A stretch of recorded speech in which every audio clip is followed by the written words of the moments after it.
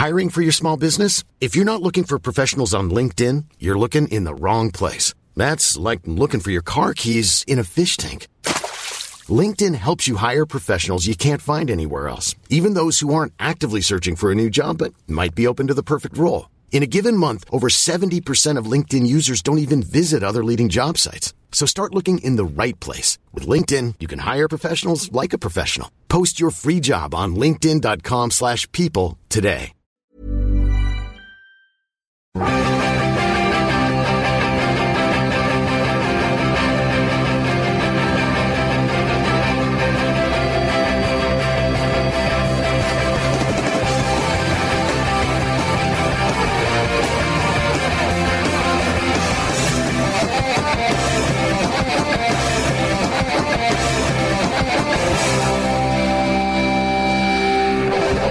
Well, the referee's seen it. Ladies and gentlemen, welcome to the Football Ramble. I'm joined by James or Jim. Hello. Pete's here. Slamming. And Luke's here. Yo, alright. I'm going to start with an email from Tom Place. He says, "Greetings, Ramble. Despite all of the Nuges' efforts, it looks like Burnley could be going down this season. So my question is, who's your favourite great player in a rubbish team?" Bit harsh on Burnley. Yeah, good question. But it's a good question, though. We're going to go for it. And very, very flattering to David Nugent. It is indeed. I'm going to mix things up a little. I want Pete to go first. Oh, my days. Were you listening, Pete? Who are you? Why are you here, you lot? You invited us.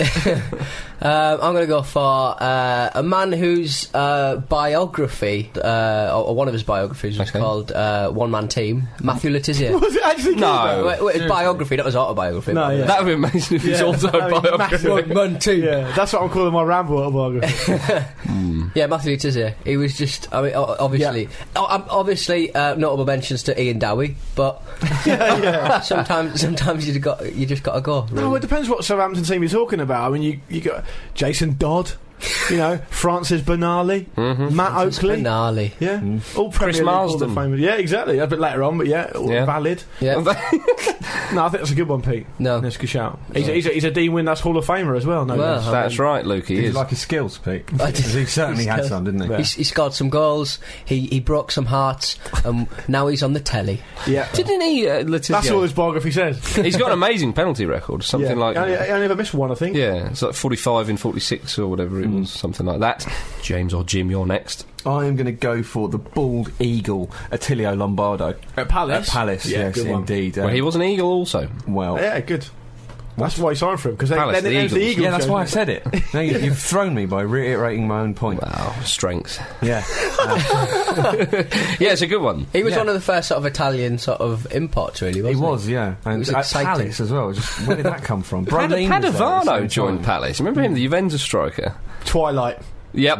Terrible one word time. for you. Twilight. He didn't do very well. Time when there was sort of a lot of foreign players winding down their careers coming to the Premier League. It was the Twilight. Do you remember when West Ham signed Paulo Futre and they were like, oh, this is going to be amazing, and he played about Futre one 10. game and his knee came off and... Futre 10. God, tell the That's story. the only English you could speak, wasn't it? Have I not told this story before? Tell it again. He signed for West Ham and he got into the dressing room and he the only English he could speak was Futre 10, but obviously they had squad numbers. Yeah. So they gave him the squad number 21 or whatever. And he sort of looked at it like it was like someone just giving him like a plastic bag for the dog turd or something. He was like, no, Futre 10.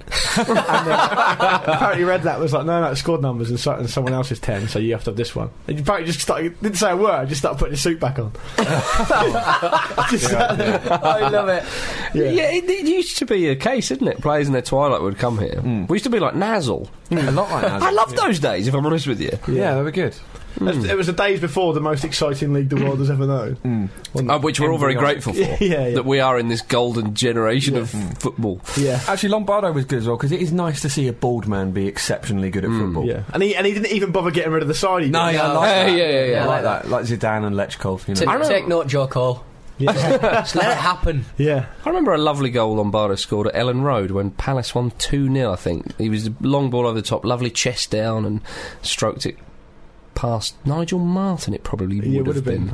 He had a really nice kit as well around that sort of time, didn't they, at Palace? With the old strings at the front. Oh, yeah. I'm pretty sure I'm right in saying that, yeah. Luke, who are you going for? I'm going to go for the inimitable Robert Protonecki. I knew you were going to say at Portsmouth, when they're in the old First Division, which is now the Championship, to our younger listeners. That's right. And Pompey still... The old Division 2. Yeah, Pompey still managed to finish about 18th. So, even though they're probably still at that point one of the world's most creative midfielders. And it was like he was a magician. I've probably spoken a bit too much about him on this podcast over the years. You're touting him to but get I'm going to do it again. You're touting him to get into the Dean Windass Hall of Fame.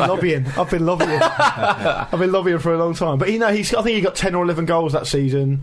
He played for Real and Barca, did he not? I think he's the only player to score a hat-trick for both. He's the only player to represent two countries in the World Cup as well. Oh, really? Because of the breakup of the former Yugoslavia, yeah. Is he the only one? Well, he was at the time. Okay. Email in. Not you, you're sitting there. No, actually, Marcus, check your facts, email in. Yeah, I'm not talking to you anymore. But yeah, Protonecki... It's for the detriment of the show. If he can get a bit of him up on Rambletube, he'd just keep the ball as long as he wanted, and then give it back. Yeah. And then have a cigarette. Or get tackled. He used to smoke, smoked, didn't he? Didn't you see him outside the ground? I saw him outside the ground having a cigarette once, yeah. Doesn't Berbatov smoke? Yeah, I really like that. Yeah, he does. He shows it, doesn't he? Yeah. That's mine, Protonecki. Good one. That's a very good one. I'm going to go for Claudio Caniggia at Dundee. Ooh, nice. Oh, yeah. Did he go to Rangers after that? He did go to Rangers. It was a real shame he went to Rangers. It was lovely having Caniggia playing for Dundee. And then he did well in Scotland, actually. He did pretty well. I can't remember if Maradona went to watch him at Dundee or not. There was a rumour, obviously, that he was going to go there. And I hope he did. I can't remember if he did or not, though. Yeah. I can remember there was nothing more exciting than seeing Caniggia. Yep. I can't remember which commentator it was, but said something like... the most electrifying sight in world football. I think it was around sort of World Cup 90. Caniggia in full flow. Oh yeah, running at defenders. Great with long hair. Yeah, getting absolutely poleaxed by Cameroon defenders. Yeah. Superb. Football's shit now, isn't it? Yeah. And thanks very much for listening. Good night. That's all we got time for. But before you go, let me tell you that Luke Moore's getting the points this week. Otherwise, we'd never heard the end. Please use my surname. Otherwise, there might have been some confusion around the table. Luke who? Don't be... chalk it up, you two. Don't be facetious. Why is Marcus left out of chalking he awards the points, doesn't matter. FA Cup semi-finals. Yes. Go on. I was at one of them. I thought Villa were unlucky. No, I was there for the Portsmouth Spurs game, Marcus. You were, weren't you? Yeah, and I was very, very pleased with the results. I bet you were. I believe Lord Ramble was with you. He was, and he supports Spurs. In the shadows. Was that fun? What end were you in? Yeah, it's great. What end were you in? We together? Right on the halfway line, just in the Pompian, but on the... Imagine those two. Yeah, I went with him, I went with him. He wasn't that happy. You were giving him pelters the whole game. He had a lovely day out, though. Have you finished your chips? You're not getting a tango until you finish your chips, Lord Ramble. Exactly. No, it was, I mean, to be fair, though, on a more serious note, the pitch was it was awful. Why not? It's 2010. We've been playing on it for a while. What's going on? They've relayed that pitch 11 times. What is wrong? I don't understand what is wrong. Surely somebody more intelligent and more in tune with grass than I am can figure it out. But I mean, could there be such a person? I'm half man, half turf. The pitch is what it's for. Yeah. It's what the whole thing is based around. It's just ridiculous that they can't get it right. Look at the confectionery stands. They're world class, Jim. I remember often in new stadiums do they not have problems with the pitch? I remember when the Ajax, is it the Amsterdam Arena where Ajax now play, they had horrendous problems with their pitch. Yeah, but if you host like motor racing, NFL on the pitch all the time, it's going to suffer. You know that the building of Wembley was just one massive... Yeah, it's the most expensive stadium ever built, isn't it? It is, yeah, but it was obviously massively over time and over budget. It took a while. But I've got a little source who told me that there was a lot of basic errors made in the building of that stadium, one of which was they used the wrong metal for the chairs, for the seats to be bolted onto, and they used an electricity conducting metal. No. So if anyone had a heart attack and needed the old, what's it called? The old... Yeah, I think they're actually called that. Yeah, people who didn't have the appropriate footwear on would have been electrocuted. That's the sort of basic errors they were making. It's only a rumour, but that is what I heard. Don't have a heart attack. I'll use a kajung machine. Is it even grass? Is it not just a big cake? Green cake. Yeah, but honestly, it looks like that though, doesn't it? Yeah. What's worth pointing out though with the pitch is that people were slipping on it, obviously, but you don't get a full appreciation when you're watching it on television of how much the players were compensating for it in order to not slip. Do you know what I mean? Yeah. So it was almost so after a couple of minutes they knew they were going to slip, so they weren't making turns or runs that they would have made otherwise. It was that bad. It was terrible. It was a shame. And then obviously Portsmouth's first goal was from a direct result of a slip from Michael Dawson. He probably would have cleared the ball and Picquion wouldn't have nipped in there. And I do think that Spurs fans can feel a little bit hard done by. I mean, I think the penalty was a harsh one, and their goal shouldn't have been disallowed. I wouldn't have thought. No, yeah. Good to see Uncle Avi celebrating. Oh yeah, Uncle Avi, he deserves it. Avram Grant. Like his hands to the gods. Going, Yeah, it's amazing. It was a great day. It was brilliant for Portsmouth, and I do empathise with Spurs fans because, you know, Portsmouth. I support a team who have been on the end of bad decisions in the past, so I know what it's like. But today, that day was Pompey's day.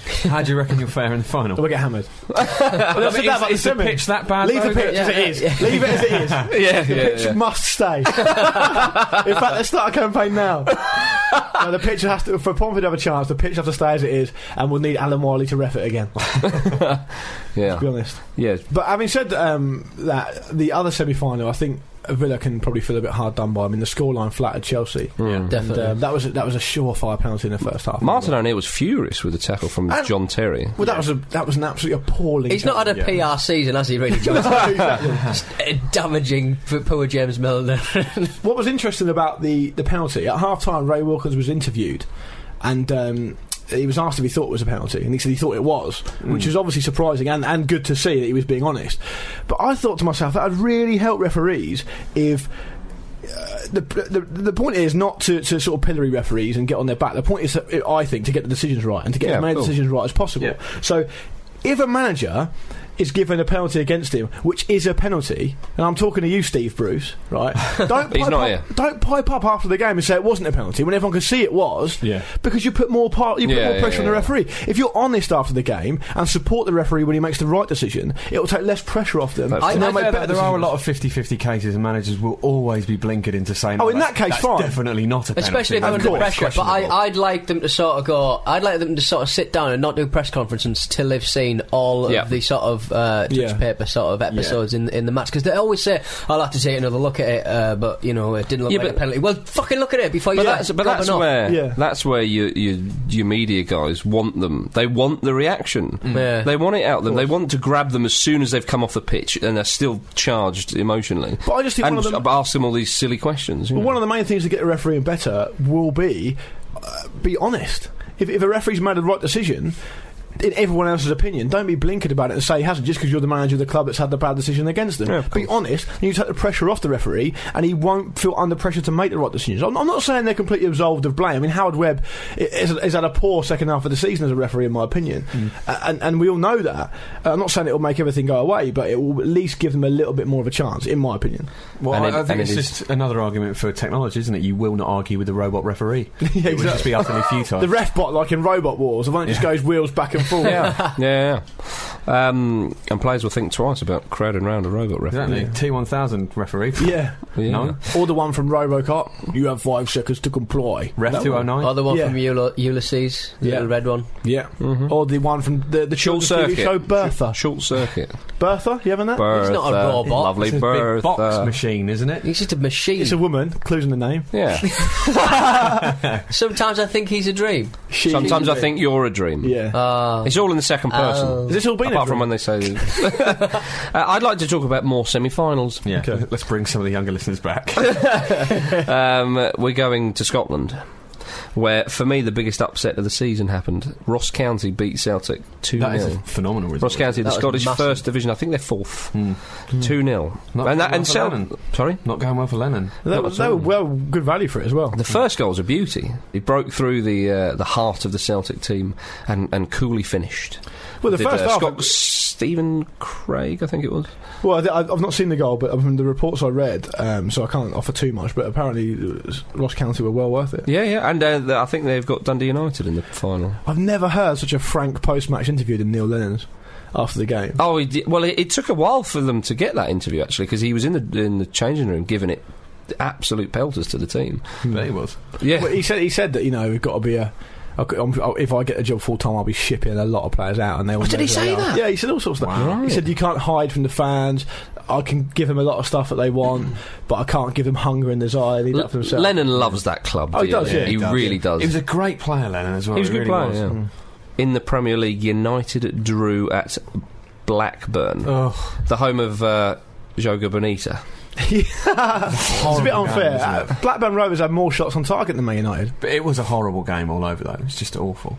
And they looked leggy. United did. Yeah, they really did. They looked really blunt up front, and yeah, without Rooney, they didn't look like much. I know it's a lazy thing to say, but he really did. Well, Arsenal still got to go to Ewood. That's a hard game, and they've got City coming as well. They've got a everyone's superb talking about home Arsenal's sort of like easy running. That's just a bit of a myth, really. I think. Well, Blackburn have got an amazing home record. Ewood's an absolute fortress this season. Did you see Allardyce and Ferguson the day before, like when Ferguson's racehorse won something, and he was just absolutely delighted. He was so delighted he actually talked to the BBC. He did. Yeah. He forgot. Oh yes, that's right. Yeah. He was just giddy. It's like he wasn't really there. When Allardyce just grinning in the background, going, "Yeah, look, I'm mates with Alex Ferguson." He's so competitive. He's winning things in other sports. He is. Horses will never let me down, like Berbatov does. Imagine he probably brings his horse to training one day, and puts it in. This is how I want you to run, instead of a player that he's particularly annoyed with. You know that on the Grand National thing, that Andrew Flintoff's got a horse called Flintoff. Nice. Give a horse a sensible name. I like it. Yeah. You don't have to give them stupid names all the time, and fill them full of ketamine. Yeah. Oi. Political. Yeah. Meow meow. It's the election next month. Plants on drugs now. Good wins for Burnley and West Ham. Needed wins. Yeah. Needed. Weren't they? They were needed. They're very much. Great win for Burnley, 4-1 at Hull. Emphatic, you might say. Yeah, I would. I agree with that. There's talk of the Bullard, Newcastle. Really? They go down. Dream stuff. I tell you, it's been a long time since I've been fantasising about who Newcastle United are going to sign. But can you imagine? I thought you looked aroused. Bullard and Nolan in the middle. Bullard and Nolan in the middle. Not a moment's peace if you're playing against them. Yeah, Newcastle are up, Pete. Yeah. As the official spokesperson for the Geordie race. Pete, absolute. You've noticed. I'm going to use the word graffiti of the Facebook fan page the night Newcastle 4 a.m. I was very drunk. Yeah, I'll level with you, but it's an active community, and I'm only happy to get amongst it. To drive a wedge.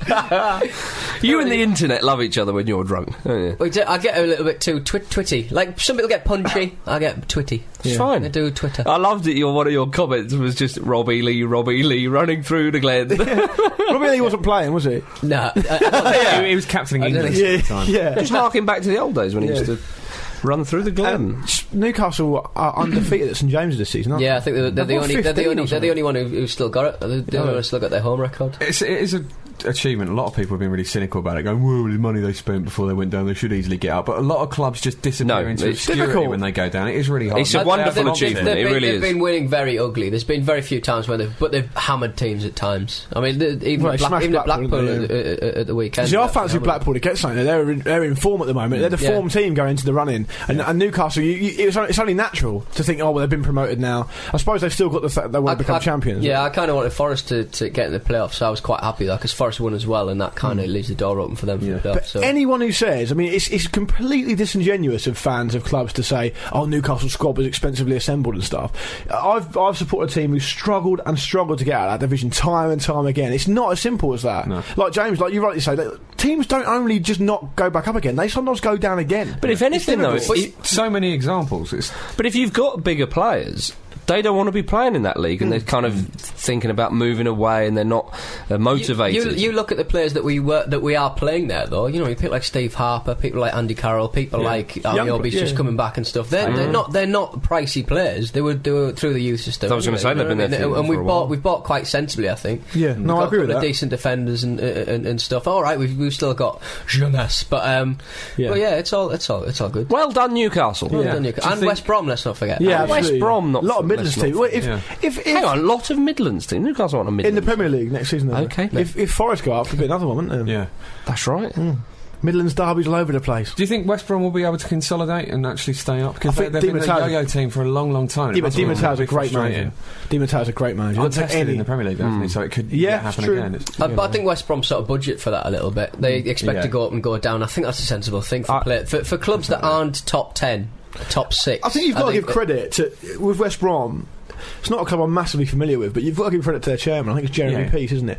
As soon as Gary Megsham's chipping off, we'll see you later then, pal. You're not having it. Simple as that. They're a very well-run club. Yeah, they are, and I think he deserves a lot of credit for that. Yeah. And I think that Di Matteo will, well, obviously he's earned his right to manage in the Premier League, so we'll see. But I think, if they can get a few signings in, they might have a chance. Look at the amount there's just so much shit in the bottom half of the Premier League. You've got a chance. You really have now. I think they still miss Cyril Regis, personally. Well, everyone does. Pete, do you think Ashley would still sell Newcastle? Because there was a lot of talk that his plan was to get them up and then... No, he's not, apparently, is he? I don't think it really matters. matters one way or the other. It was just a big, if I can get rid of it, I can get rid of it, but if... You're always going to get people to come in. No, I think he said, isn't he, recently, he's not going to sell. I mean, last time he said he was selling... I'm one of you, like...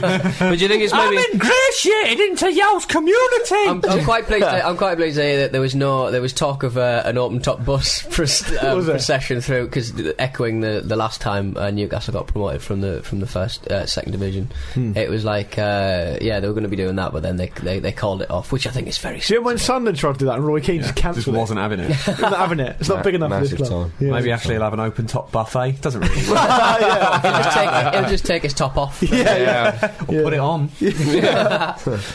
In the Champions League, there's no English clubs left. I'm going to watch the rest. No. Does that mean... What, is it finished then? Does that finished mean... forever. Does that mean, though, that the Champions League is now an awful competition and England are doomed for... now on in? According to Richard Keys, it means the world is going to end. Okay. The world is going to end. No, it's fine. Mourinho's still in it. Oh, yeah, he is. That's a good point, actually, Pete. I think far too much has been made over this, personally. What, really? What an amazing surprise. Well, I'd hate to drop these bombshells into this, but... See, the thing that annoys me most about the entire thing is everybody who knows anything about football really knows that these sort of things they move in cycles. Yeah, it's just the nature of the game. It's just so it's unprofessional for these people to be saying, well, does that signal the end of English dominance in the Champions League? It might do for a bit, but then it might come back again in the future because that's what's happened.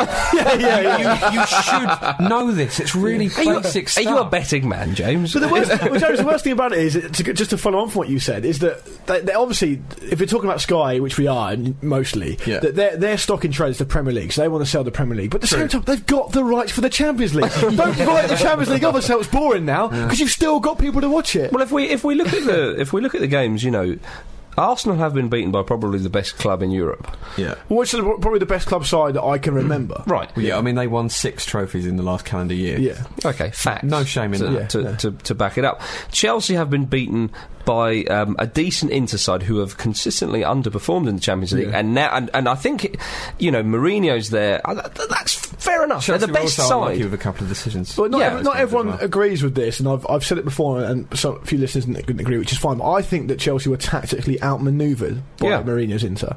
So Man United have lost to a good Bayern Munich side because they were poor in the first leg. Man United should be through. Well, they were poor in the first leg, and they played. They were poor in the first leg. They made there was the second Bayern goal in the away leg in Germany shouldn't have gone in, and the sending off and all the rest of it. United should be through. Incredible goal from Robben again. Almost it's worthy of winning the time. It's worth pointing out actually that Bayern Munich are kind of doing a Liverpool when they won it. I mean, if you look at it from a German point of view, because they were written off when they were 3-0 down. In Germany, the result has been hailed as a sort of miracle. Yeah. Well, Bayern Munich's record against United is excellent. Yeah, it is excellent. And I mean, it's ridiculous to say that it might lose its glamour or its charm if English clubs are going out. Look at the drama in that game. That is what the Champions League is about. It should be that tight. It should be. Yeah, of course. They went through by losing the game. It's the whole. It's brilliant. And it's a decent lineup as well. Well, you've got a team from Inter v Barca's huge. Yeah.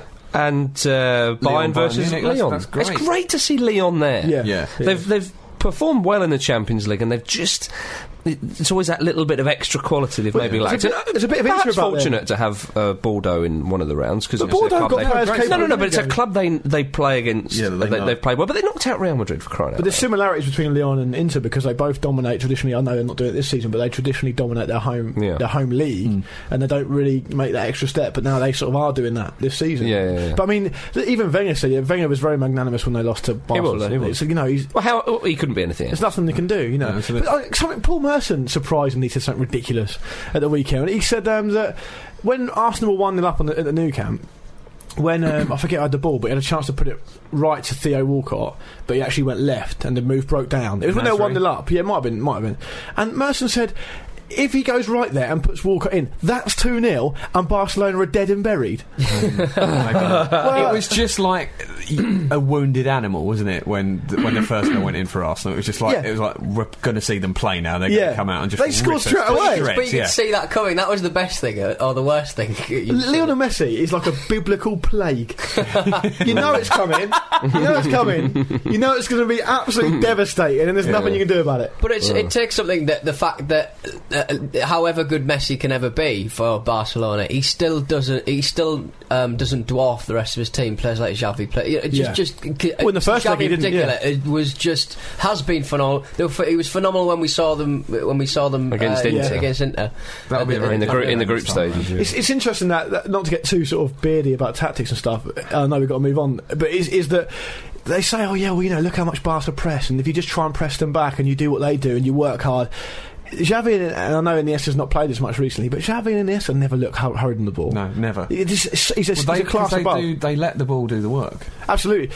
Matt Lawton at the Daily Mail should be absolutely ashamed of himself for that famous article he wrote. The best players in the world and Xavi. What a moronic, uneducated, ill-informed opinion to say. Yeah. You just make yourself look stupid doing. Well, yeah, and I'm pleased he has. Statements that. I think that the more people that circle that sort of article around, the better. Really. Well, on the subject of Arsenal, Barcelona, Carlos Vela was left out of the 18-man squad. Now, bear in mind, Arsenal had a few injuries as well. He was left out. Wenger said it was for competition for places. Now, I know Vela's not featured massively, but you'd think he would get in the first 18, especially with a few injuries. Yeah. So, as I say, Wenger said it was because of competition for places. But when Mexican television at a press conference in the Nou Camp asked Vela's agent, Eduardo Hernandez, he said that the reason why Vela didn't play is that he couldn't find his passport. See, as an Arsenal fan, that really annoys me, because if he had been there, we'd have definitely won. Exactly. It's true. Yeah. If anything, there should be a replay. Someone get Sheffield United's phone lawyer on the phone. Well, the Irish Football Association might go. But, tidy your room, Hernandez. It's a remarkable one. We're talking about a top 4 club. Yeah. I've also got to mention, that Frank Ribery turned 27 recently. And to celebrate his birthday, Bayern Munich gave Big Frank a gift.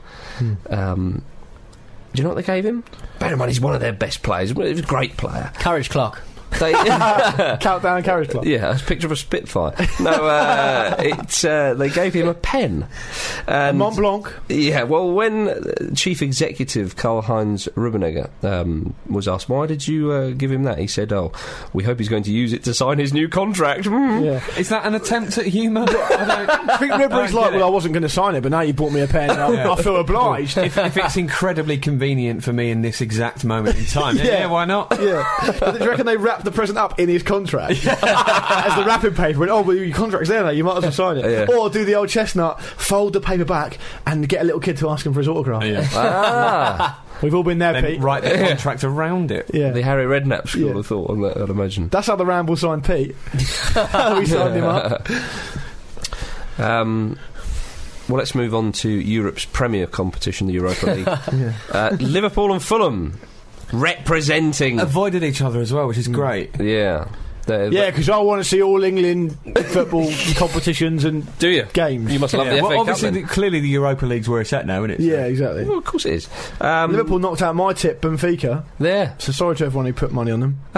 Fulham. I did as well, but it's ain't consolation. Betway.com. That's a football rambler. Pluggerific. Fulham beat the German champions. Yeah. Twice. A cracking goal as well. Talking of one-man teams, Yeah. Come on. Come on. Honduras is Bobby Zamora. Damien Duff and... Boy, surely. Yeah, exactly. Yeah, true. Yeah. Damien Duff, Danny Murphy and I disagree with you. I just worry about Zamora burning out with his 20 million games he's played this season. Yeah. He has played a lot, actually. Speaking of Danny Murphy, it's funny, interesting to say, I never had him sort of pinned as this sort of player, but when sorry to name drop, when we went to went to Villa Park for that day once, there's a lot of managers there, and they had a press conference. Yeah. And that was a launch for Championship Manager. Yeah, Alan Kirbishley was asked about how difficult it was. I can't remember what the question was. It's like a generic management question, and he said, for no reason, he just dropped in, "Oh yeah, well I had players like Danny Murphy who on the day when they fancied it were brilliant, but they'd go missing for you. They'd let you down." And I thought to myself, I don't think of Danny Murphy as that sort of player. No, I don't. Maybe some Liverpool fans or Fulham fans do. Well, yeah, I'm sure Kirbishley knows what he's talking about. Oh, I'm sure he does. Yeah, but it just sort of struck me as a bit odd. Yeah. But anyway, please continue. Yeah, well, it was Fulham were just like towards the end of the game in the second leg away in Germany. Fulham were bossing them. Like there was one real big let off for Fulham actually, but apart from that, Fulham should have won 2 or 3-0 at Wolfsburg for crying out loud. Just solid, aren't they? It's brilliant. Damien Duff's been brilliant as well. Yeah. Teams find it so hard to break Fulham down. Like, Wolfsburg, not only, mate, it's worth. I'll give him even more credit because it's worth mentioning. Graffiti and Edin Dzeko last season were the most prolific strike partnership in Europe. Right. And they at home they couldn't score against Fulham. You know, so I know the one thing that Fulham can do as well as be solid and all the rest of it is they can keep the ball. Yeah. And I was talking about this the other day when Middlesbrough got to the UEFA Cup final. It was a bit of they would be down and they'd sort of crash bang wallop them in the last sort of 10 minutes. McLaren would just put all the strikers on in the hope it'd work, and he did it in the final, and they just got stubble. They were playing Sevilla in the final. So they've got. No, well done to them. I think that's amazing. If they could win that, they've never been beyond the third round of a European competition. Imagine before, if they beat Liverpool in the final. That could happen. They've eminently doable. Yeah, it is. Well, they've got to get there, and of course, Liverpool are playing Atletico Madrid. So Aguero and Forlan against. Did you see? Carragher. Yeah, well, Torres' old club as well. Yeah. That's right. Did you see Hugh Grant was in the stands? Of course, he didn't. Big Fulham fan. Apparently, lately, anyway. Apparently, he was, as one article put it, an occasional assistant groundsman at Craven Cottage. What, before he was famous? Yeah. Oh, excellent. Well, yeah, you see. So. I'll just water the pitch. Misimovic, the playmaker for Wolfsburg, said, of course he's welcome at the game, talking about Hugh Grant, but come the final whistle, he won't have much to laugh about. Fighting talk. Why is the fancy German lady not going to be sitting next to him anymore? He's going to chat up. Yeah, good point. Thanks. Forced. Yeah. I'm just relevant. A man looking at a pitch. something. I don't know any Hugh Grant quotes. Up yours. That's probably a testament to you, isn't it? Yeah. Zamora for England. It's got to be mentioned. Luke, you're going to have to kill yourself on air if this happens. This is a promise you made. Yeah, I'll do a poll for the method. The listeners can vote. But in fairness, Zamora's piped up this week and said that he might represent Honduras. Really? Because he's eligible. He's eligible. Someone said to him, It's a brinkmanship from Zamora there, of course. It's a risky card. So maybe I'll get off with that girl over there. Instead. You've got 10 minutes to decide. We've gone off Hugh Grant now, Pete. Zamora was asked, would you like to play at the World Cup? And he said, yeah, it'd be nice to play in the World Cup. Yeah, well, typical football kind of answer. Well, it sounds like he's been influenced by Roy, doesn't it? Yeah. Well, yeah. I know. God knows Roy sells him enough. I'll go as far as to say that Bobby Zamora could score a hat-trick in every single game for the rest of the season. He still won't get picked. I think it's come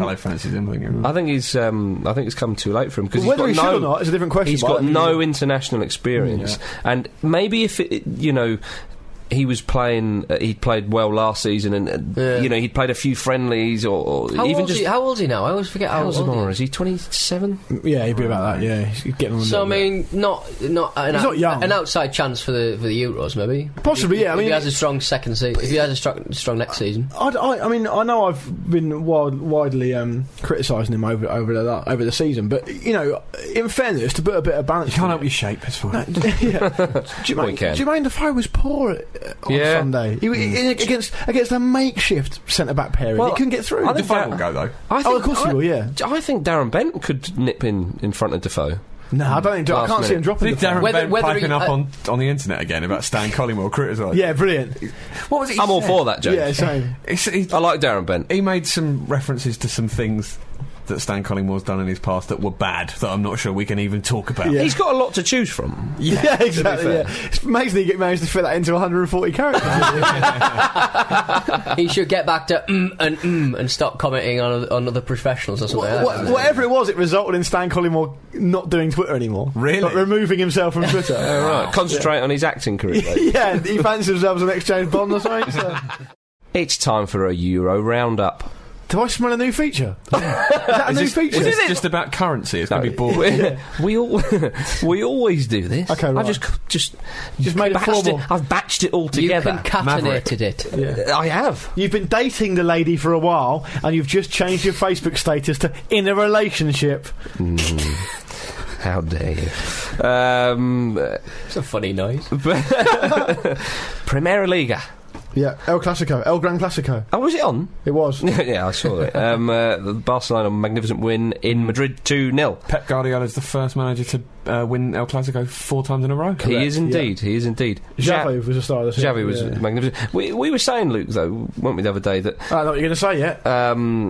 That's why he's saying. Yeah, I'm reminding you. Yeah, go on. That often in these big games, well, always in the big games, people look at Messi, and I know that Ibrahimovic didn't play, but he's often one that's looked at as well. Whereas someone like Xavi, who's one of the best players in the world, he must love it. He's just kind of sitting there going, "Well, I don't mind. I'll just run the show from here." He must love it. And the second Barcelona, in the second Barcelona goal.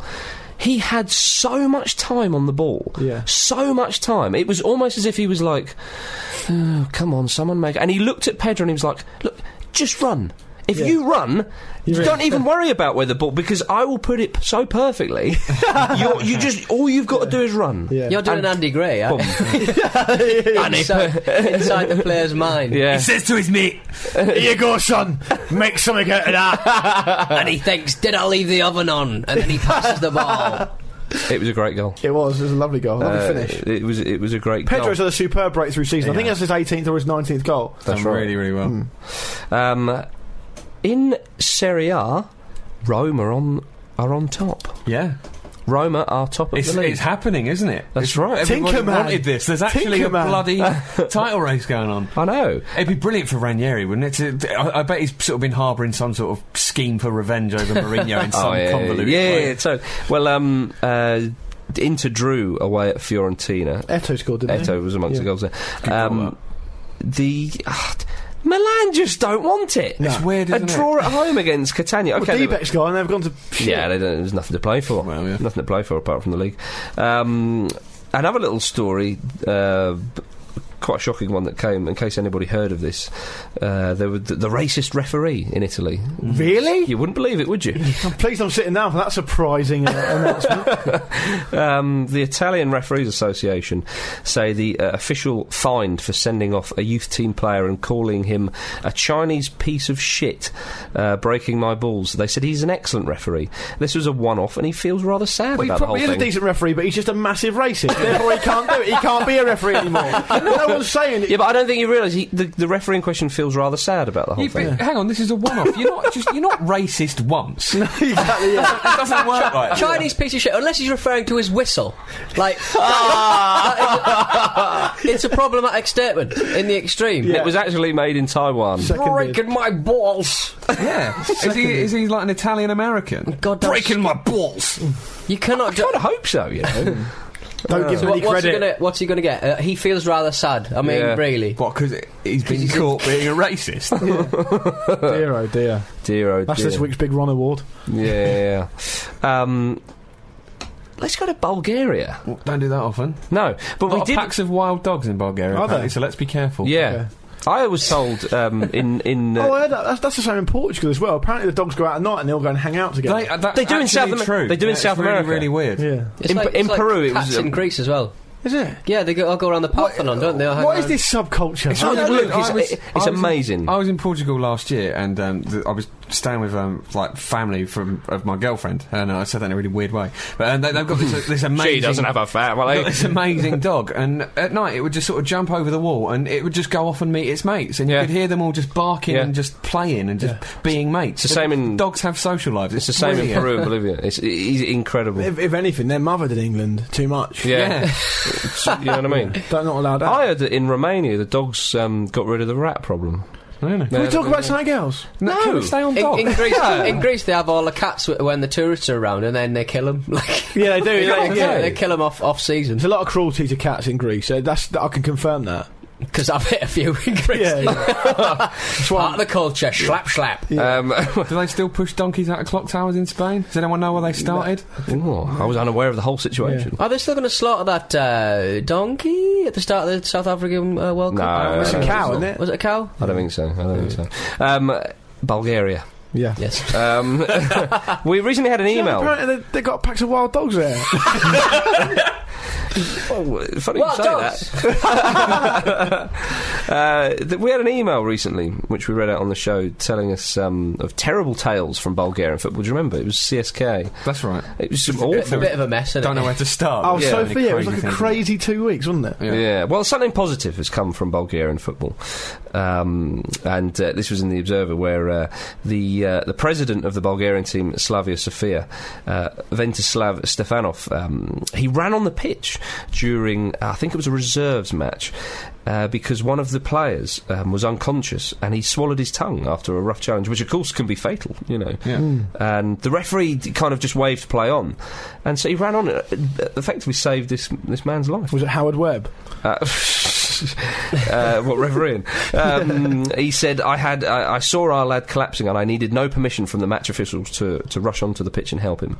That's bloody hard, fishing a tongue out of a throat, apparently. Oh yeah. The physio, he has like a kind of like a tongue brace sort of thing. Oh right. In his thing. Oh, just in case. Bag, yeah. Wow. Yeah. But so he saved his life, did he? Yeah. Stefanov also said, but I would do the same for anyone, not just a Slavia player. But he saved his life. Saved his life. Otherwise, that just sounds like, oh, well, something good's happened. A kid swallowed his tongue. Yeah. No, he saved his life. Good. Well done on him.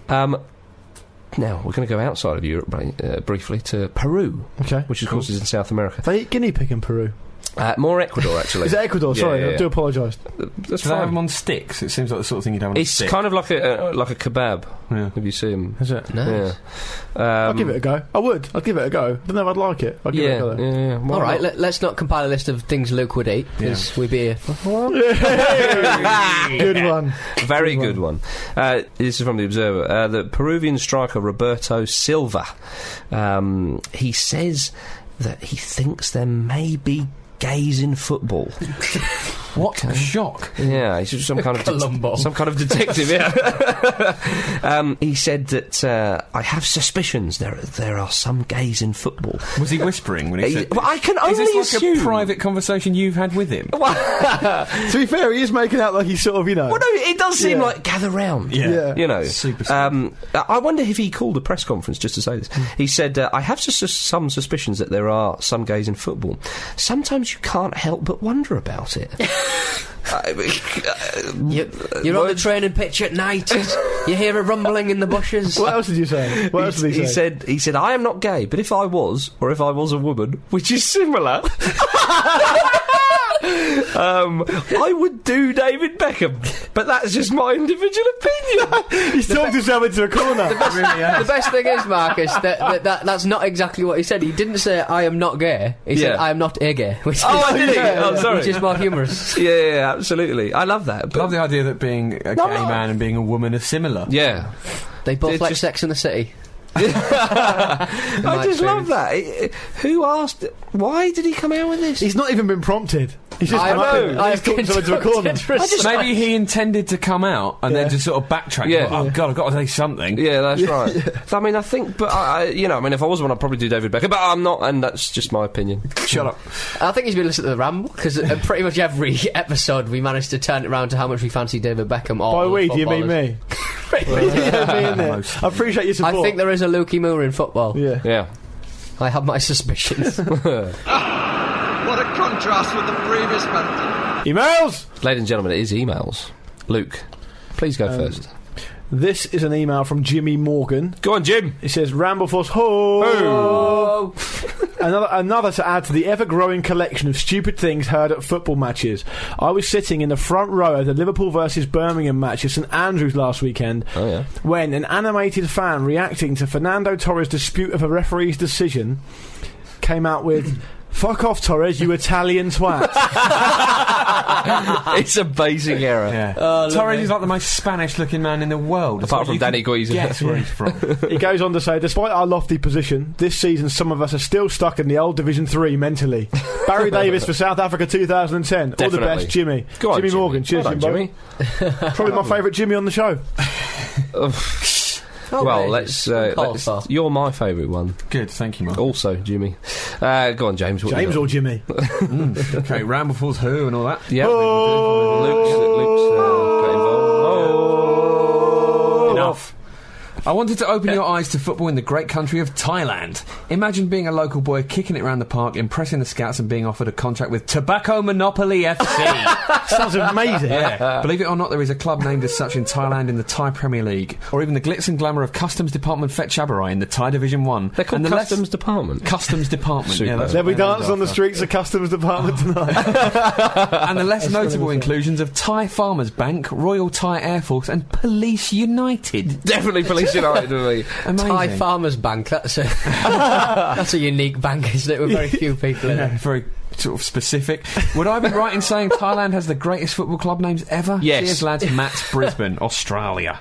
Yeah. Actually, something else hilarious happened in Southeast Asia. Have any of you seen that video? It's 11 professional footballers playing a game. Sounds fairly reasonable, but they're playing against a group of children. Oh, there's basically. loads of them. Yeah, well, there's 100 of the children. Yes. It's incredible. Yeah, it's a good and it's game. weirdly coherent as well. For Yeah. They've that obviously many been people instructed to keep the ball on the pitch. deck as they hit kids in the face and stuff. Well, the kids keep trying to hit them on the break, and they actually do it quite well. They've got 100 players. I know, but there's some sort of strategy there, you know. They're not all just bunching around it. The little kid takes a pretty surprisingly decent corner yeah. because he's absolutely tiny, but he managed to get it right in there. Just fill the box. right into the back. Fill the box. Pepper the Tiny box children. with attack-minded children. Oh, dear. Luke and I were actually talking about these, and Luke suddenly came out with, I'd like to play football against the 100 pigs.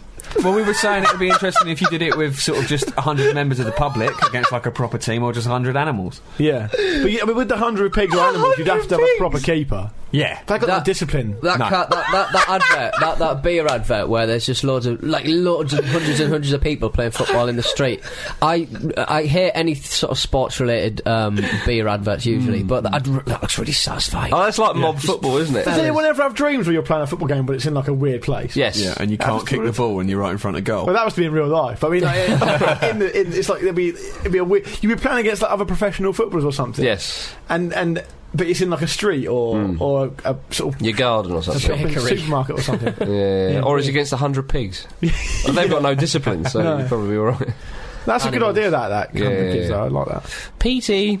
Hello, I've got an email from a man by the name of James Mitchell, Loads of Jameses today. Tons today. and he's given it a bit of a title. It says Rooney stole my Stella. Oh, okay. This is from last week, is it? This is in reference to Wayne Rooney nicking a bit of I remember that. alcohol and putting it in a Beer cup. thief Wayne Rooney. All right, Ramblers, loving your work, always a lovely ramble.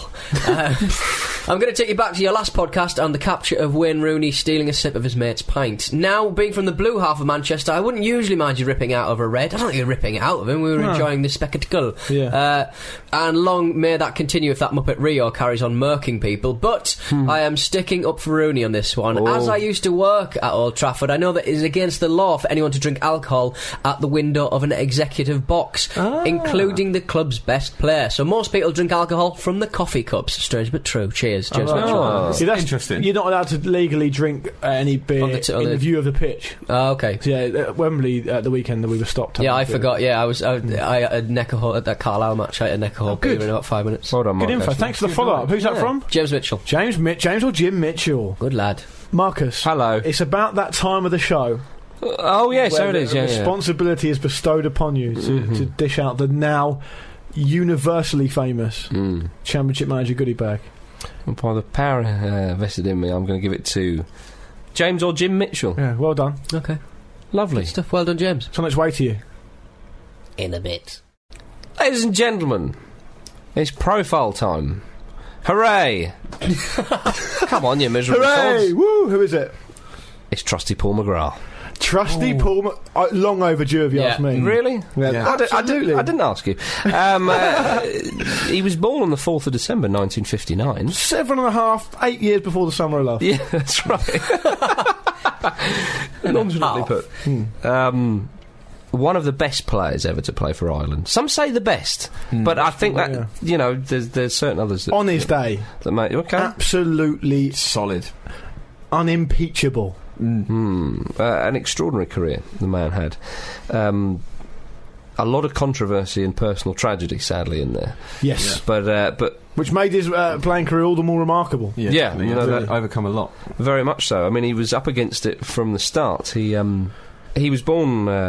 He was the son of an Irish mother and a Nigerian father, who he never knew, and his mother.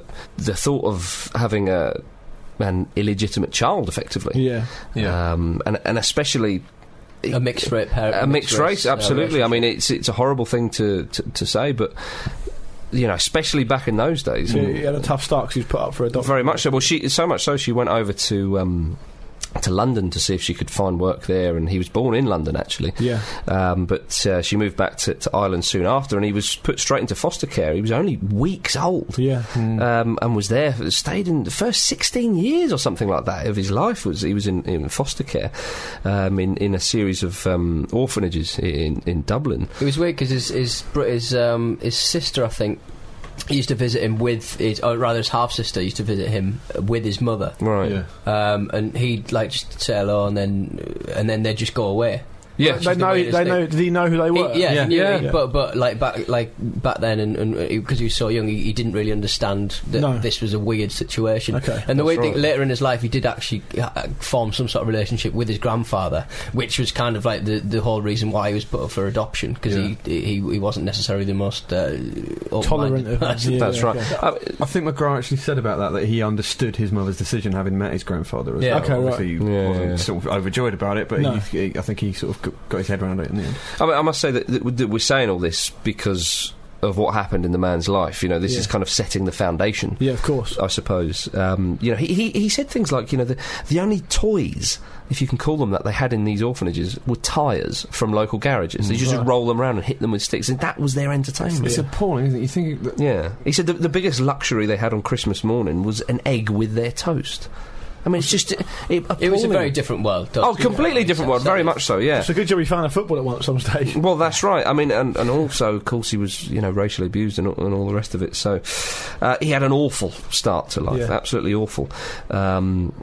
But you're right, Luke, he did get into football, and he was playing for just some local sides, and he caught the eye of a Manchester United scout. He was playing for St Patrick's Athletic, wasn't he? He did. Well, he was caught. He was seen by a Manchester United scout, Billy Bain, and Bain decided that McGrath, instead of going straight from where he was into Manchester United, which would have been a hell of a step, he said that he should be taken to an Irish League side to show what he could do amongst some professionals, So he did sign for St Patrick's Athletic, as you say, Luke, after he was turned down from many Irish clubs because of his unprofessionalism. Oh, really?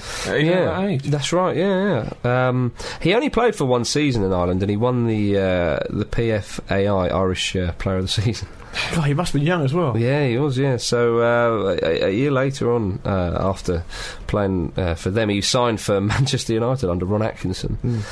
And at Manchester United, his only honour was the 1985 FA Cup, where United beat Everton 1-0, and he was man of the match in that game.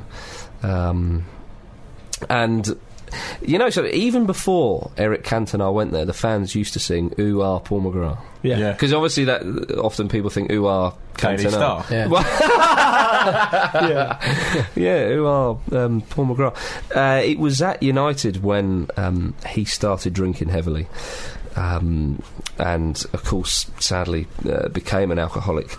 It started really when he would be injured for long periods of time, and him and Norman Whiteside would be out, he said, and after being in the treatment room, they had long days of doing nothing, and they thought, well, let's go for a couple, and a couple became a few more. And obviously the support within the club structure wasn't as good as it is now. So exactly. They probably just let it get to their own devices for a vast majority of the time. Well, he said it was a different era. He said that, as he put it, there was an unofficial league table of drinkers, kind of thing. And he said that sometimes they would meet up with some lads from Everton and Liverpool and Nottingham Forest, and you'd have a good old drink with them. And Ron Atkinson never used to care what you used to do in between games. He said, as long as you're good for match day, do what you want, kind of thing. I think that was a prevailing attitude at the time, though, wasn't it? Yeah, I don't probably still is. Atkinson. That's right. Lower leagues and stuff like that. Maybe. Very true. And it wasn't until Alex Ferguson came in to Manchester United where all that kind of changed. Ferguson was just, I'm not having this. He sold him, did he? Pretty much. Well, eventually. I mean, he did play. He was at United for a good few years, but unfortunately he did have a lot of knee injuries, as we said, and eventually. Alex Ferguson just had enough of him, really. Ferguson was trying to get rid of the drinking culture at the club, and they actually offered McGrath $100,000 one-off payment to retire. That's right, I heard it, but he refused to, didn't he? He did indeed, and he eventually was forced out, and Graham Taylor signed him up for Aston Villa for $400,000 in 1989. That is an incredible affront to the man, any man. Yeah. But I think very much it was kind of. Presumably you'd have to pay his wages off anyway, so that would probably be cheaper. I mean, I guess you'd. But the thing is, with Ferguson, it's not like he didn't rate him as a player. It was just that drinking that he had a problem with. I remember reading that he once said of McGrath, what sort of player McGrath could have been. And that was kind of in the sort of past tense, weirdly. Yeah. Like he'd already made the decision that he was going to be a bit of a mess up. Yeah. I think that if you look at... I mean, I know you'll come on to this probably, but some of the performances that McGrath put in, it's absolutely unbelievable performances anyway, let alone the problems sometimes under the effects still as well. Yeah, when it's quite rare, and you see this a lot in sort of any sort of knockout competition, especially sort of towards the end of it, where you're excited by a defender's performance, and you really rarely get that. But when someone's just absolutely solid, and it's actually quite an incredible thing to watch. And McGrath was one of those players that would regularly put those performances in. Well, he won PFA Player of the Year. Defenders never win it. Yeah. He did, yeah. Defenders never win it.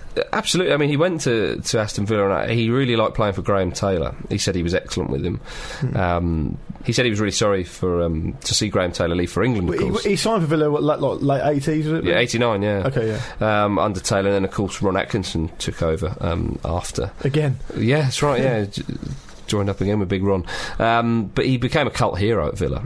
In fact, a lot of people think he's one of the greatest players ever to play for. Well, he is, really. Yeah, let's be honest. He would definitely be up there from what I can remember. He was Villa Player of the Year for 4 successive seasons. One of those seasons when they won the League Cup.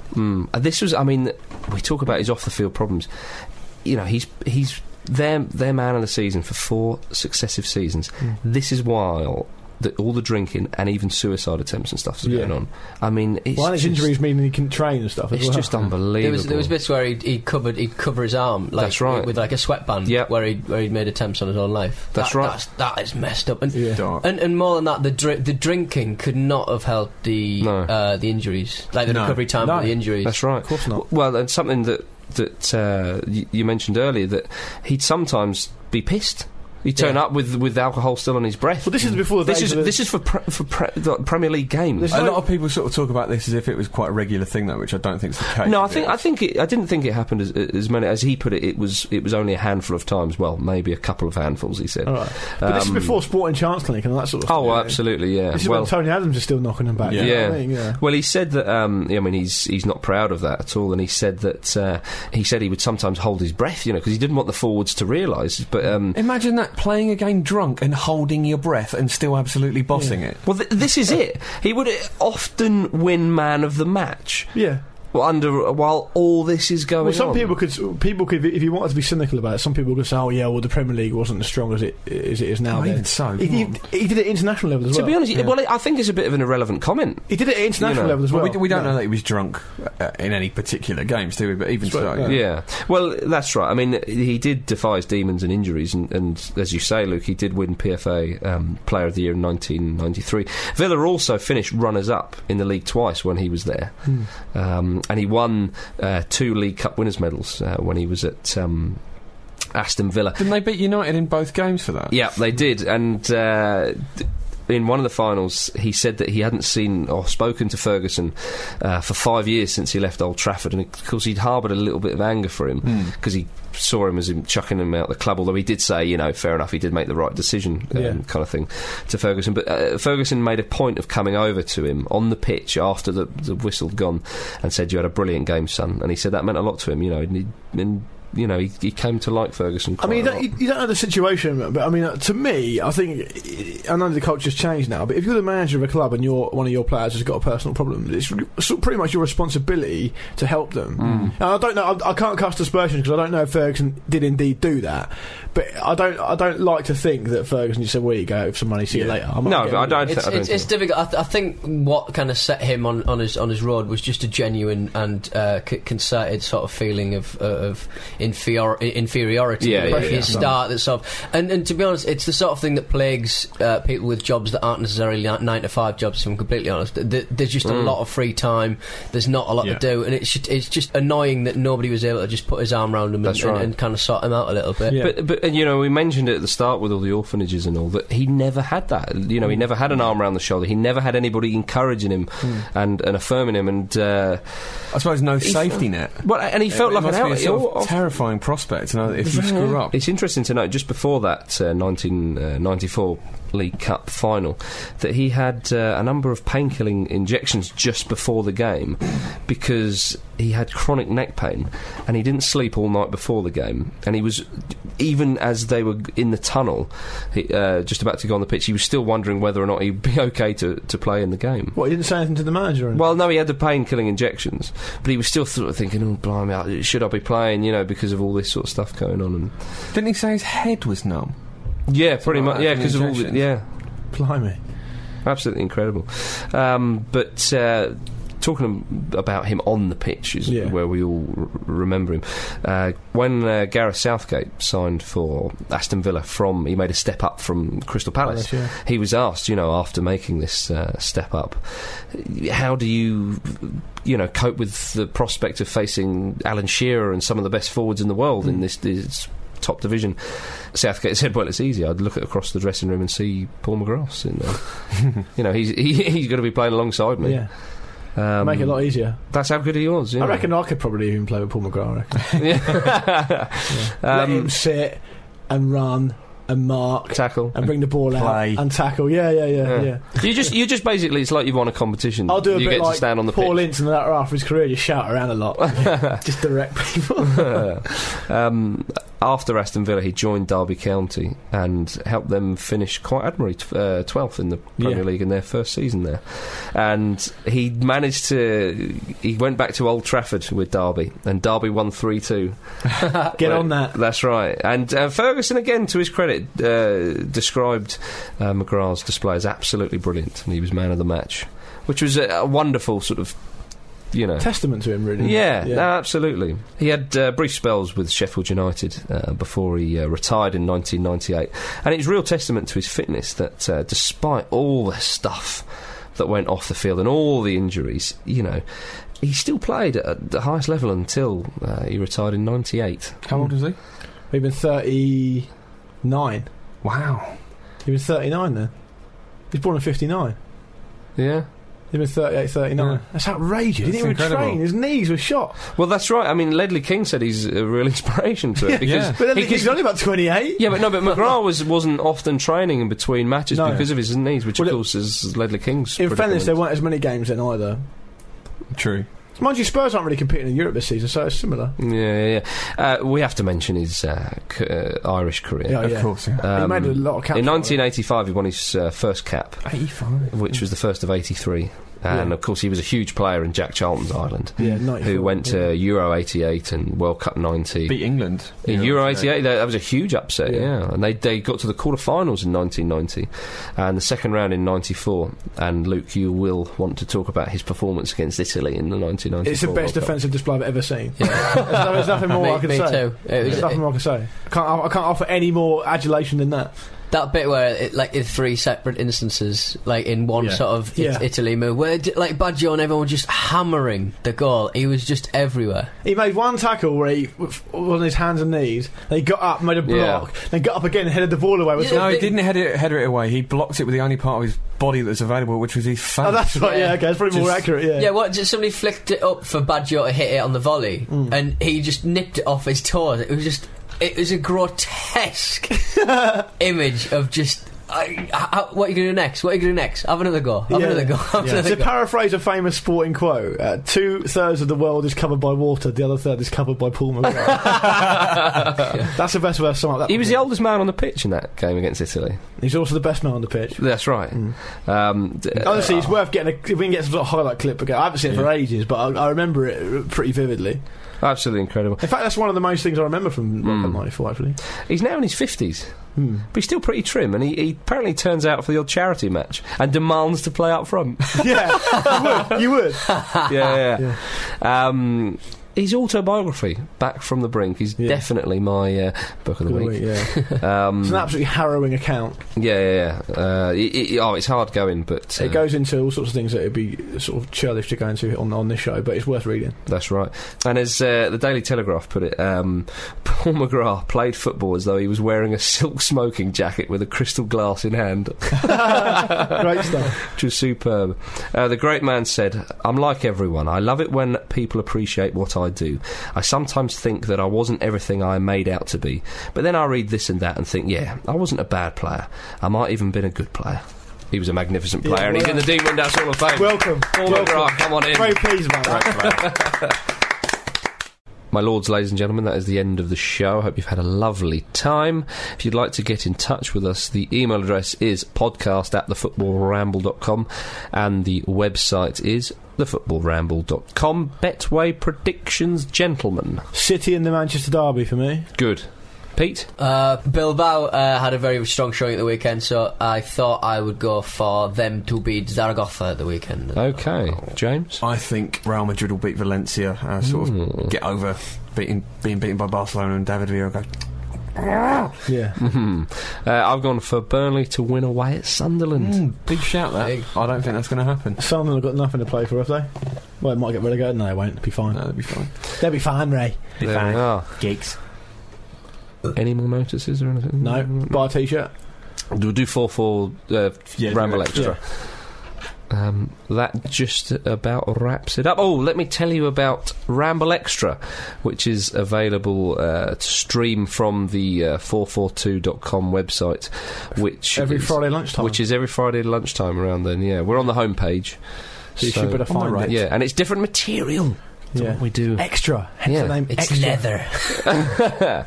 It is. That leaves me to say goodbye, James or Jim. Goodbye. Say goodbye, Pete.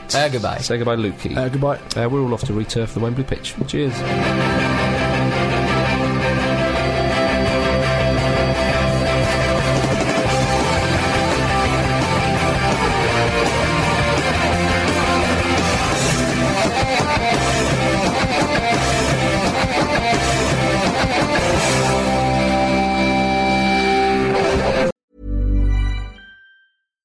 Support comes from ServiceNow, the AI platform for business transformation.